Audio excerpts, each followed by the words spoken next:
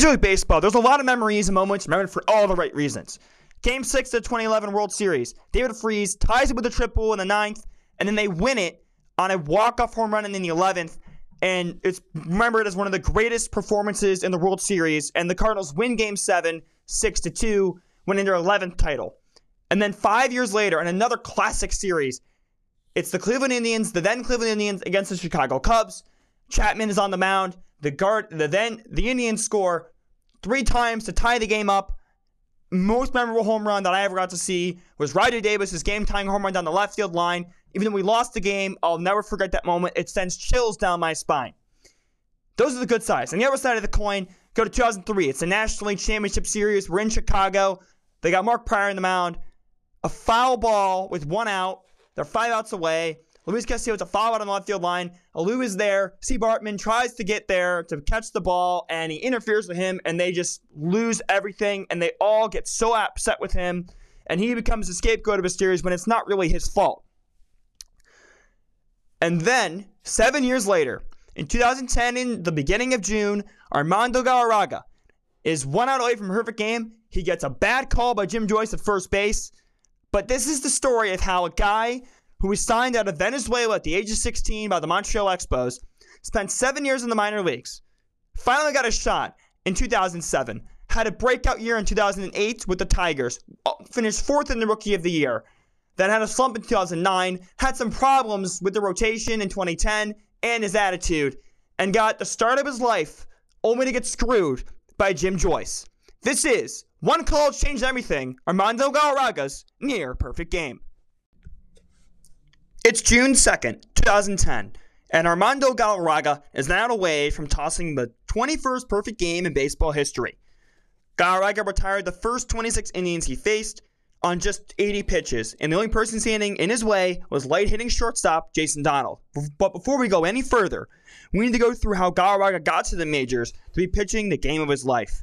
His professional career in baseball began when the Montreal Expos signed him as a free agent on October 31st, 1998, when he was just 16 years old.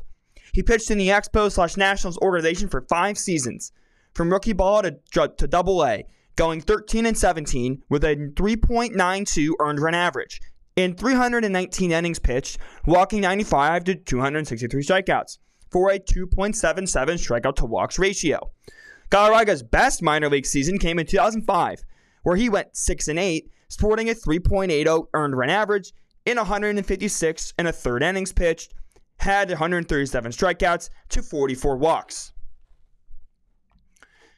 During his first 5 years in the minors, Galarraga's future team, the Detroit Tigers, were struggling over the stretch, going 307, and they lost 502 games for a horrid 379 win percentage, while averaging 61 wins and 100 losses a year.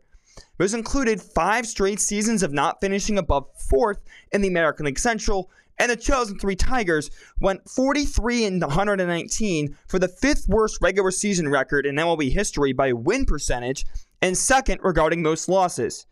In 7,155 and a third innings pitched from 2001 to 2005, Detroit allowed 3,922 earned runs for a 4.93 earned run average, and collected 7,143 hits in 27,648 at-bats for a 258 batting mark. This drastically changed for the Tigers in 2006, when the organization hired Perrysburg, Ohio native Jim Leyland to manage the club, who took the Pirates to 3 consecutive NLCS appearances from 1990 to 1992, and led the 1997 Florida Marlins to win the World Series over the Cleveland Indians. Galarraga was also on the move in 2005, being traded by the Washington Nationals with Termal Sledge and Brad Wilkerson to the Texas Rangers for Alfonso Soriano. Soriano ended up having a 40-40 campaign in 2006 in the nation's capital, with 46 homers and swiping 41 bases to become the 4th and most recent member of the 40-40 club. Back to Galarraga, the focus of our story. He struggled in his first year in the Ranger organization, going 1-10 in 27 starts in the minors with a high 5.01 ERA. but struck out 135 batters, while Leyland led the Tigers to a 24-win improvement from the previous year to finish 95-67, a game behind the first-place Minnesota Twins, earning them the wild card spot in the American League playoffs. Detroit reached the playoffs for the first time in 21 years, when the club battled the Twins in the 1987, well, they made the playoffs the first time in 19 years as they battled the Twins in the 1987 ALCS, which they lost in 5 games. Their first opponent in 2006 postseason was the New York Yankees, who finished the year at 97-65. At the time, had made 11 consecutive playoff appearances, 6 AL pennants, and 4 World Series titles. The Yankees were a loaded offensive club as they led the league with 930 runs, a 824 OPS, and a 111 OPS plus, as they took Game 1 by a score of 8-4 at Yankee Stadium. So but Jack, how did the Tigers defeat the heavily favored New York Yankees? Well, they got some good pitching, and they were able to get some timely hitting in there as well.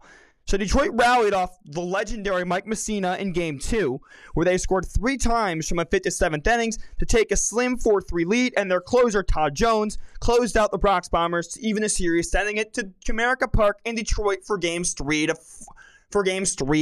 4. The Yankees left their bats in New York as they only scored 3 runs over the final 2 games, hitting 178, as well as going 1 for 13 with runners in scoring position, and they left 11 men on base during the final 2 games. Very costly for the Yankees. Detroit outscored the Yankees 14-3 in the final 2 games, advancing to the American League Championship Series, facing the American League West champions, the Oakland Athletics, who swept the Twins in their American League Division Series matchup.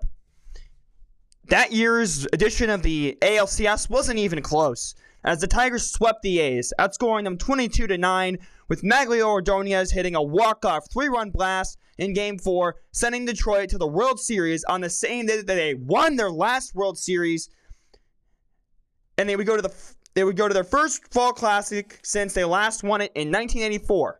In the 102nd edition of the Fall Classic, the Tigers faced an 83-78 St. Louis Cardinals for the second worst record for a league champion. The 1973 New York Mets hold that title, going 82-79. The series began at Comerica Park on October 21st, with the Cardinals bats providing rookie Anthony Reyes with 7 runs as he tossed 8 strong innings, besting fellow rookie Justin Verlander in Game 1. 41-year-old southpaw Kenny Rogers evened up the Fall Classic after tossing 8 frames of 1-run ball with or without the use of substance to help grip the ball in the cold weather.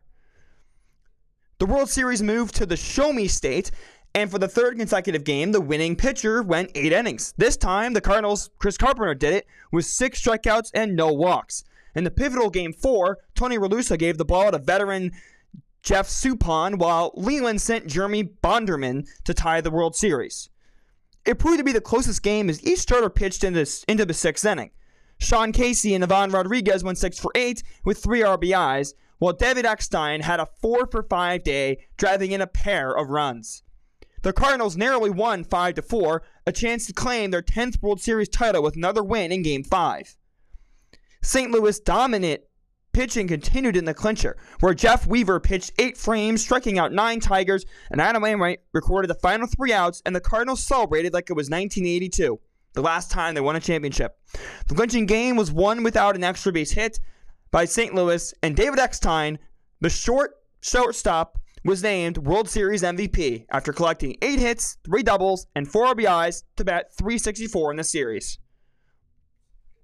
In 2007, the Tigers and Cardinals failed to reach the postseason as Detroit finished 88-74 for second in the American League Central, while St. Louis won 74-88 to finish third in the National League Central. Galarraga started the 07 campaign in AA with the Rangers that year and eventually made it to AAA. In 26 minor league starts that year, he went 8-11-8 with a 4.14 earned run average in 152 in the 3rd innings pitched, tossing 3 complete games, all of them were shutouts, and struck out 135 batters. After 7 years in the minors, Galarraga was called up to the big league club in late September and on the 15th made his debut. Manager Ron Washington inserted him to pitch the 8th inning, which was a clean outing besides a walk in Oakland's 7-3 win over Texas. Galarraga pitched in 2 more games that year, one of them a start, to finish his first year with a 6.23 ERA in 8.2 innings pitched and 6 strikeouts, which is a small sample size. Not really much to tell how well he'll turn out in just that few innings. The Rangers went 75-87 for 4th in the AL West, and from 2001-2007 had gone 539 and 595 with no postseason appearances. In the postseason, the Boston Red Sox ended up winning the World Series over the Colorado Rockies in a sweep, claiming their second title in 4 seasons, with Mike Lowell taking home the World Series MVP. 4 months following the 103rd Fall Classic, the Rangers traded Galarraga to the Tigers for minor leaguer Mike Hernandez. Detroit's big splash came 2 months prior, where the franchise acquired slugging third baseman Miguel Cabrera, who moved to first base, and one-time 20-game winner Dontrelle Willis from the Marlins, sending 6 players to Florida, including the future 2016 ALCS MVP Andrew Miller and Cameron Maybin. The 2008 Tigers stood at 47-47 at the All-Star break and were 6.5 games behind front-running Chicago White Sox. In the first half, Galarraga posted good numbers, a 3.27 ERA, winning 7% of his games, going 7-3 in 93 and a 2/3 innings pitched, striking out 62 to walking only 37, and pitched 7 or more frames on 2 occasions. While Miguel Cabrera led the way offensively in the first half with 99 hits, 16 dingers, and 57 RBIs. Detroit had a tough second half as they went 27-41, which included a horrific 8-18 record in September. The poorest back half of the season dropped the Tigers 7.5 games in the standings to place dead last in the AL Central, as the White Sox claimed the division in a Game 163 tiebreaker victory over the Minnesota Twins at U.S. Cellular Field, backed by a Jim Thome solo blast and masterful pitching by starter John Danks and closer Bobby Jenks, with the latter picking up his 30th save on the season. The White Sox were eliminated by the Rays in 4 games in the division series as Tampa marched to their first World Series that they lost to the Phillies 4-1. In their first year wearing the Old English D, Galarraga posted a 13-7 record with a 3.73 ERA in 178 and a 2/3 innings pitched, and he struck out 226 batters. He finished 4th in the AL Rookie of the Year voting behind Jacoby Ellsbury, Alexei Ramirez, and the winner, Evan Longoria. Cabrera continued his brilliant young career with 127 RBIs and led the AL with 37 homers, and he had 331 total bases as well, but just finished 13th in the MP voting, with Dustin Pedroia from the Boston Red Sox winning the award. Ever since their run to the World Series in 2006, the Tigers went 162 and 162, missing the postseason both times, but the club was poised to reach October in 2009. Detroit was 9 games above 500 at 48-39 during the All-Star break, and were slightly ahead of the White Sox by 3.5 games, with the Minnesota 4 games behind. Galarraga took a step back that year, as in the first half went 5-8 with a high 5.08 ERA in 99 innings and struck out 65 to 43 walks for a 1.51 strikeout to walk ratio. Cabrera once again led the Tigers at the plate with 103 hits, 18 home runs, and 50 RBIs in a 926 OPS. The second half, Detroit played mediocre baseball, going 38-37, which included a 4-6 stretch from Game 153 to Game 162, while the Twins went 41-32 and going 7-3 in that same 10-game stretch to force a Game 163 tiebreaker game on Tuesday, October 6th at the Hubert H. Humphrey Metrodome. That is arguably the most entertaining tiebreaker game in MLB history. Jim Leyland used Verlander 2 days prior to defeat the White Sox 5-3 so they can get to this Game 163, so he gave the baseball to 14-game winner Rick Porcello, and Ron Gardenhire countered with Scott Baker. Porcello and Baker traded zeros for the first 2 frames. Then the bats heated up for the Tigers with a three-run third coming with 2 outs on an Maglio Ordonez RBI single and Cabrera's 2-run blast, his 34th on the season. The Twins got a run back in the home half on a Porcello throwing error, but they entered the 6th down to their last 12 outs, make it 10 after Porcello retired Orlando Cabrera and Joe Mauer to start the frame.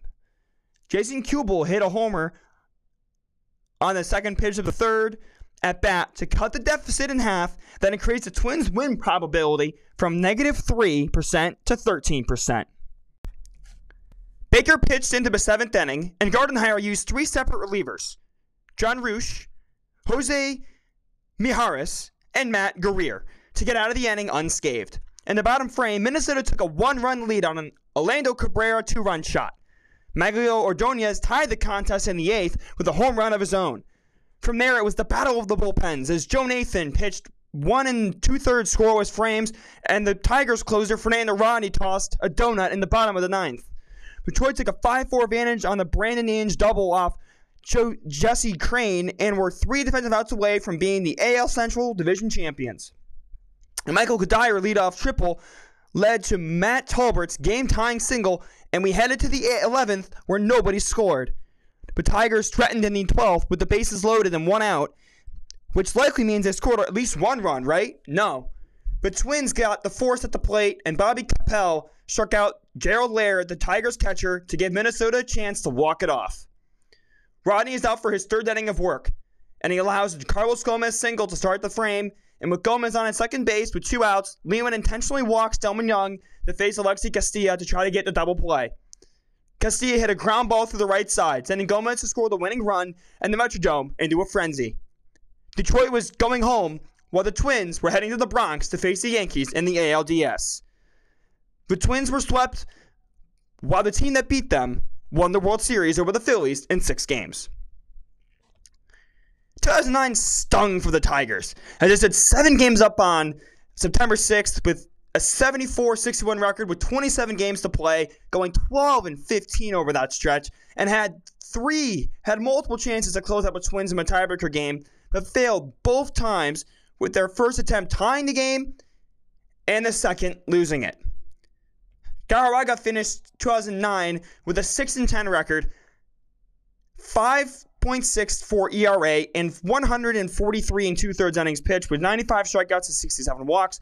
Well, Cabrera had 198 hits, 34 home runs, and 103 RBIs to go along with a .324 batting average and a .942 OPS. So again, the Tiger season's over. They don't go to the playoffs. They lose the wild card game. Now let's go to 2010. So 2010 was not a kind to Galarraga from the beginning, as in the spring training with the Tigers, he allowed 9 runs, 14 hits, 7 walks over 7 Grapefruit League innings that spring, which removed his name from the list of contending pitchers for the 5th starter's job. The other problem was his attitude. It was another component. As you said, they see my stuff. They know what I can do, Galarraga said during his ineffective spring training stint, as the organization decided to send him down to AAA affiliate Toledo on March 18, 2010. Galarraga was called up in mid-May and pitched in 3 games that month, 2 starts, and carried a 1-1 record with a 4.50 ERA. At that point of the season, the Tigers were 20-16, making them 2.5 games behind the Twins. Close to 3 weeks since Galarraga was called up, he took the mound for the 26-25 Detroit Tigers against Fausto Carmona and the 19-31 Cleveland Indians in a night game at Comerica Park. In the first, Galarraga faced Trevor Crowe, Shin-Soo Choo, and Austin Kearns, retiring with side in order on just 9 pitches. He kept rolling in the second, when he sent Travis Hafner, Gianni Peralta, and Russell Branyan back to the dugout, making 10 pitches. Miguel Cabrera provided his starter with some offense in the bottom half of the second when he hit a solo home run, making it 1-0 Detroit. In the third, Galarraga faced the bottom of the order, Mark Gonzalonic, Mike Redmond, and Jason Donald, and sent them down in order, and through the first 3 stanzas, had only thrown 30 pitches, and no Indians batter saw a 3-ball count. Galarraga made quick work of the top of the lineup for the second straight time in the fourth, getting Kearns strikeout looking down the frame to give the right-hander his first K of the game. It's now the top of the 5th, and the Tigers still only have 1 run, but Galarraga is dealing, which continues. The perfect game was in jeopardy that inning when he had a 3-2 count on Hafner that ended in foul fly ball going into the glove of Johnny Damon for an out.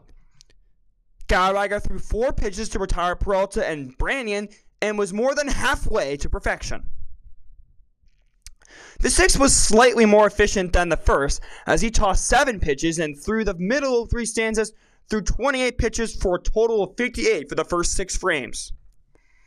Galarraga sent down the top of the order for a 3rd consecutive time on just 6 pitches, and went back out for the 8th, retiring the 4, 5, and 6 hitters thrice. For the 3rd time he's done that. So now he's retired the first 24 batters he's faced, but he needs 3 more to be in the history books, alongside greats such as Addie Joss, who he did it in 1908, Dennis Martinez when he did it in 1991 in Dodger Stadium with the Montreal Expos, and most recently, at that time, Randy Johnson. Well, most recently at that time was Mark Burley in 2009, but Randy Johnson was a legend, and he tossed a perfect game at the age of 40 in 2004 in Atlanta at Turner Field. Galarraga received 2 more runs coming on an Ordonez RBI single, and Damon scored on a Sin-Soo-Choo throwing error, making the score Detroit 3 and Cleveland nothing. The 20-year-old right-hander entered the 9th, having thrown 75 pitches, and 5 pitches sent Grungelanic and Redmond down on a flyout and groundout.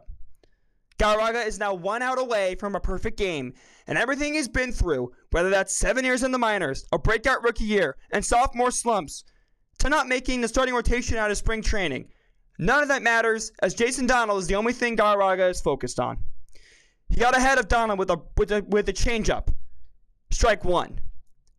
Donald comes back into the batter's box. Galarraga winds up, throws another changeup, but it goes down low and away for ball 1. 1-1's the count. Galarraga again climbs back onto the pitching slab with the crowd on its feet, and Donald hits the ball in between first and second. And Cabrera goes to his right to pick up the ball. Galarraga races to cover the bag and catches the throw from Cabrera, and his foot is on the bag before Donald touches the base. First base umpire Jim Joyce mistakenly calls him safe. Galarraga can't believe it, with a smile on his face, while Cabrera put his arms over his head in disbelief, while the fans were showing their displeasure of the call. Jim Leyland comes out to talk about the call, but probably is told by the crew chief that the runner was safe, and doesn't get heated, as it would have only made the situation worse.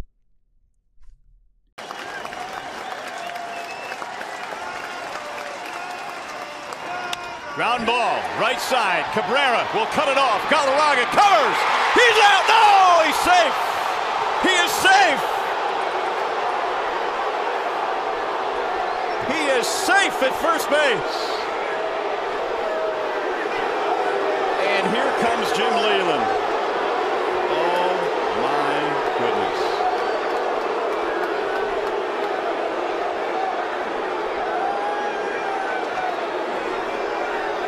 Jim Joyce said he was safe at first base. You make the call. Cabrera, Galarraga. Did he miss the base? He's out. Why is he safe? He must have missed the base. Are you kidding me? Why is he safe? We'll see right here. Why is he safe? Oh my goodness, Jim Joyce, no! Oh, jeez Louise. Oh my goodness. What a travesty. What an absolute travesty for Armando Galarraga.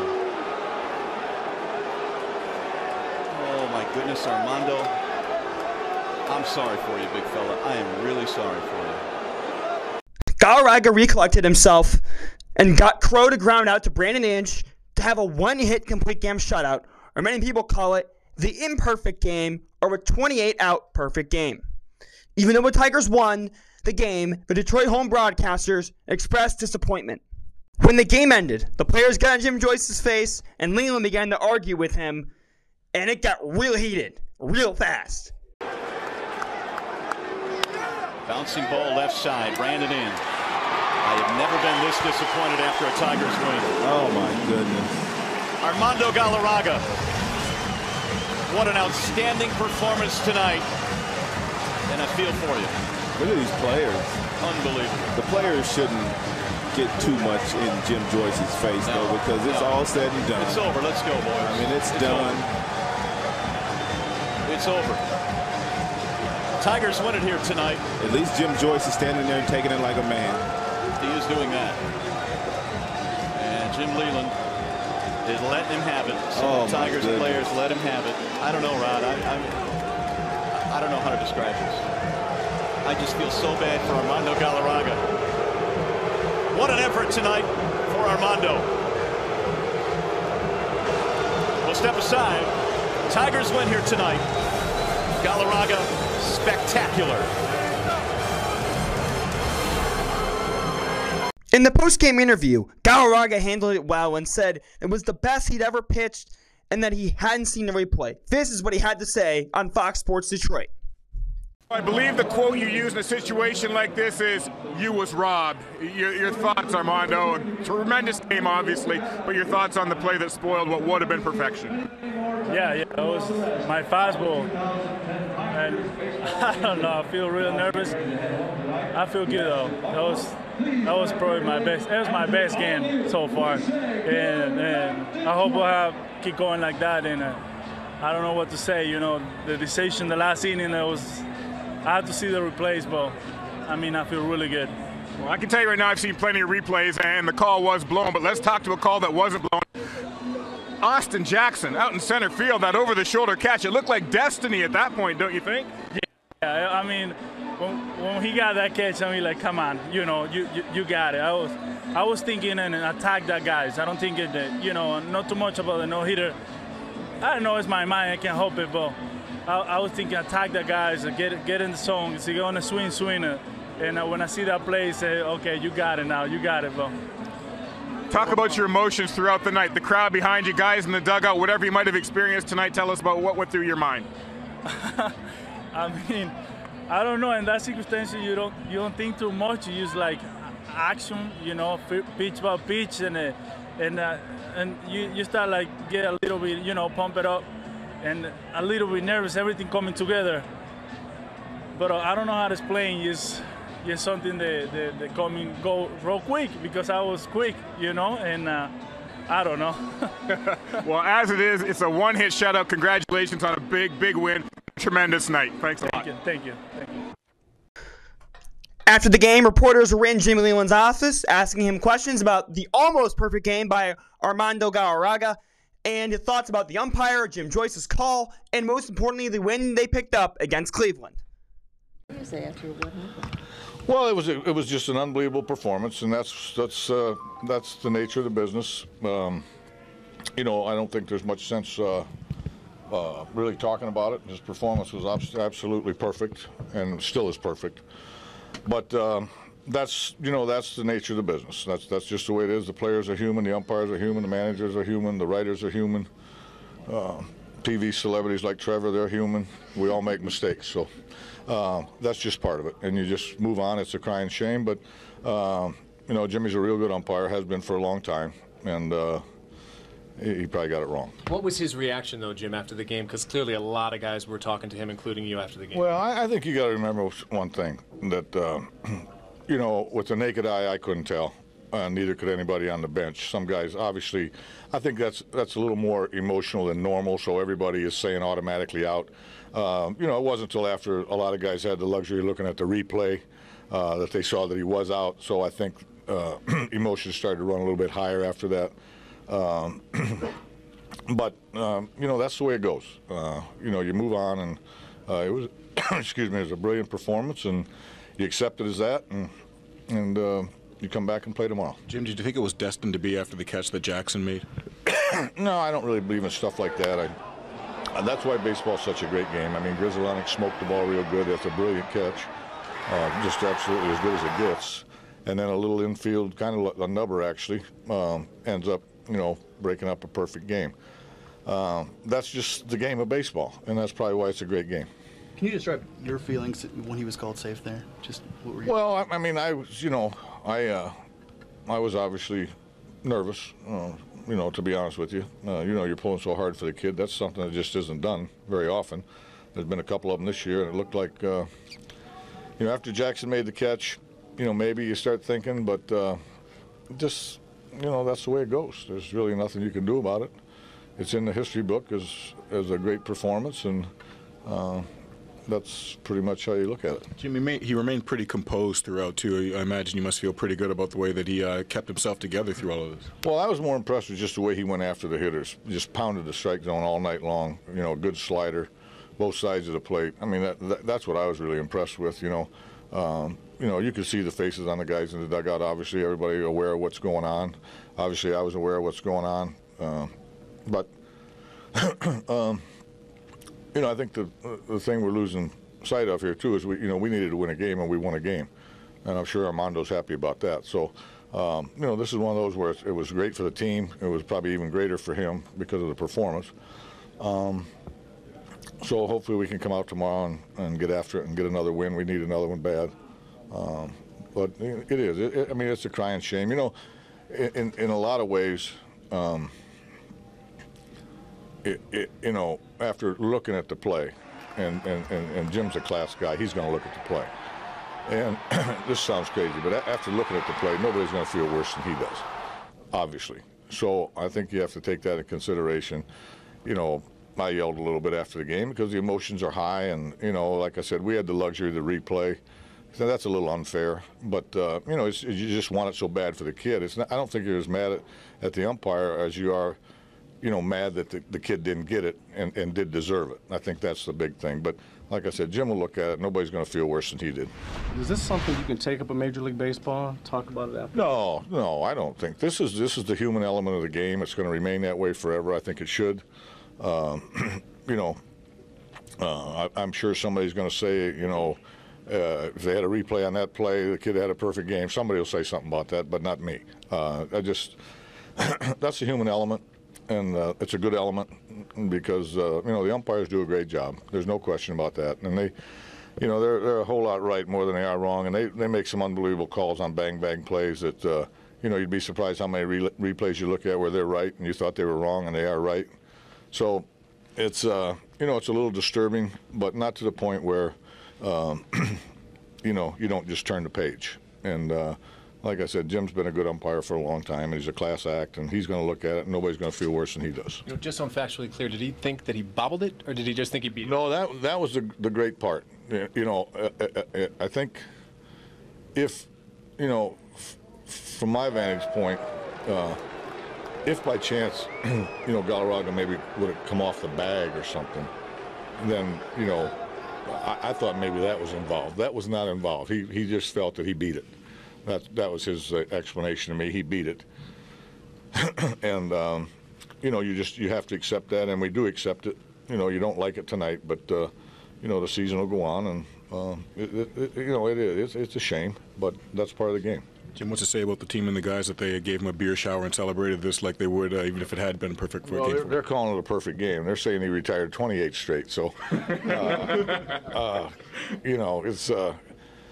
it's not quite as nice as it would have been had it turned out, But that's okay. I mean, you can talk about this one.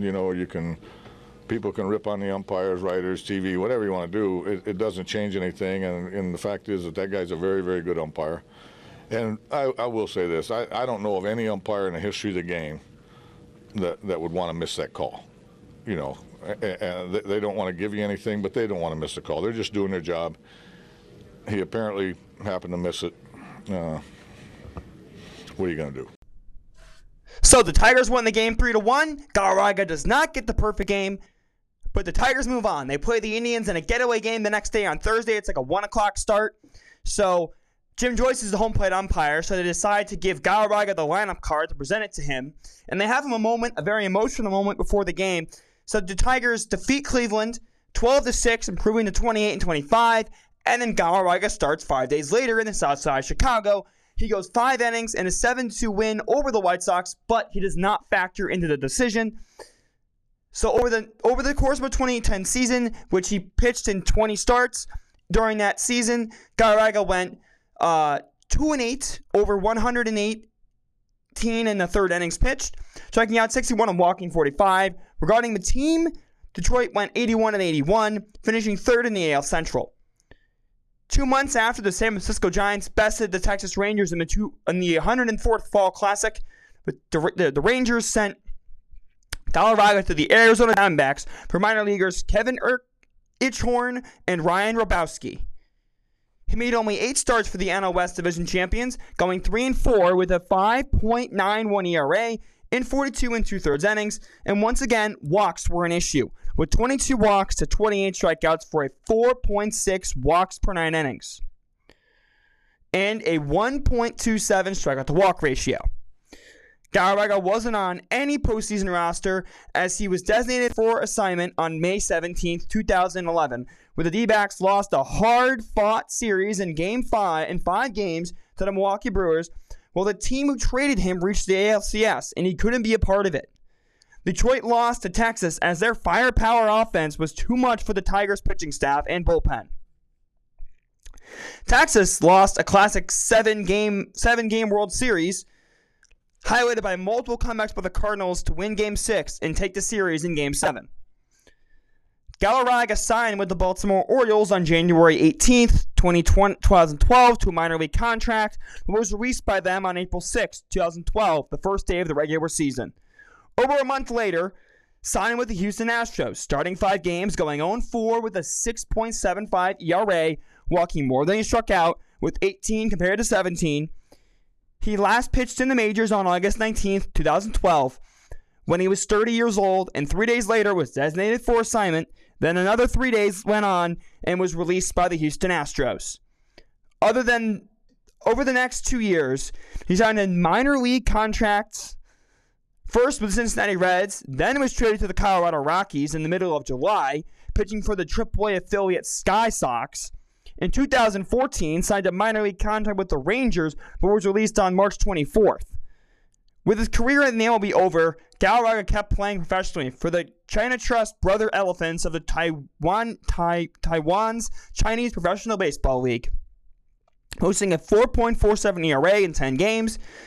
On July 5th, 2014, he was released by the club. Galarraga signed a contract with the Parisios de Puebla of the Mexican League, and in December of 2015, officially retired from the game of baseball. Armando Galarraga's almost perfect game happened almost 12 years ago, and people still talk about it to this day in 2022. In 2020, during the COVID-19 pandemic, when there was no baseball going on, there were a lot of people arguing for the call to be changed and gave him the perfect game. At the time, I was all for it since it was a terrible call, revealing a masterpiece, which I was watching at the time because, again, MLB Network was just starting out, and ESPN was all the rage back then. And you know, like when there was a big game going on, you go to a sports center and it would do a live look-in. I was watching the live look-in on my team was on TV, and I'm like, oh my gosh, he can throw a perfect game here. And I still remember to this day the throw Cabrera had. It was perfect. His foot was on the bag. They called him safe, and then all the aftermath ensued. And it was crazy. Like, I was 10, and I remember that play like it was yesterday. Now, continuing on, the masterpiece, which wouldn't really affect much if you changed the call, because all it would change was Donald's career batting average, which would change by very, very slightly, and it would change Galarraga's whip, Galarraga's batting average against, it would change his hits, it would change some things for his statistics, but it would still be a win in the scorebook for the Tigers, a loss for the then Indians. It would really just change minor things. But this is a regular season game we're talking about here. Okay? This is like a regular season game. Now, last week, it was reported that Monmouth University law class is trying to save Galarraga's perfect game. They're trying to promote fairness, so they were learning about fairness and that things should be fair. Yes, I do agree with that, as they submitted a 82-page document to MLB Commissioner Rob Manfred, hope we make his outing a perfect game. From right now, my stance has changed from 2020 to the present, as I think there is a case to change the outcome of an already official game, but that would open the door to alter other calls in more crucial games. And granted, there's replay right now, and like, let's be very, very clear here. If there is instant replay in 2010, and they replay the call, and they call him out, the place goes berserk, and it's the most anticlimactic thing you'll ever see. He's safe, he's out, the game's over, he throws the perfect game, and the crowd goes nuts. Like, what if that happened? What if the perfect game, the 21st perfect game, ended on a blown call, they put on the headsets, they go back and look at the call, and they go, no, wait, we were wrong, he's out, ball game's over. What if that happened? If that would have happened, he would have had the lowest pitch count in a perfect game since Addy Joss, and I think he only had like 77 pitches or 74 pitches. So that's a lot, considering the fact that that is an impressive feat. But again, going to experience here, I don't think that it would matter if they changed the call. But at the same time, like, the game happened 12 years ago. Let's move on. It didn't really affect that much. It sucks he didn't get the perfect game. I feel for the guy, and I feel bad that I don't really feel like really negatively affected his career because, like, no one saw that coming. No one saw it coming, and he was an amazing. It was an amazing story, but it's unfortunate that that had to happen to him. And if there was replay, maybe that call gets overturned. But unfortunately, it was 2010. There was no replay. There was definitely replay in the NFL. There was no replay in the NHL. There was no replay in basketball. So there's really, the scoreboard wasn't even digitized yet. So there's really nothing you could do. And I really feel that, it was the human element of the game, as what Jim Leyland was saying earlier. He was saying in his interview, that's why I want to keep it, because the human element is so important. I feel like for an example of a call that, like, you can't change is the Don Dinkinger call in the World Series. You can't change that call. The players might be dead. The players are old. They're not going to be fit to play. Because if you change that game, the Cardinals win that game, the series is over. There's no Game 7. There's no parade in St. Louis. There's no parade in Kansas City. The series is over. So that's kind of why I feel like you can't change calls like that. You just can't. The game's over. It's official. And even Leland didn't want to change the call. But again, umpires are human, and they make mistakes sometimes, which is an important element of the game of baseball that will be missed whenever the robot umpires arrive. Those are my thoughts on Armando Galarraga's Near Perfect Game. I hope you enjoyed this episode of Baseball Nostalgia 869. Thanks for listening, and have a great rest of your day.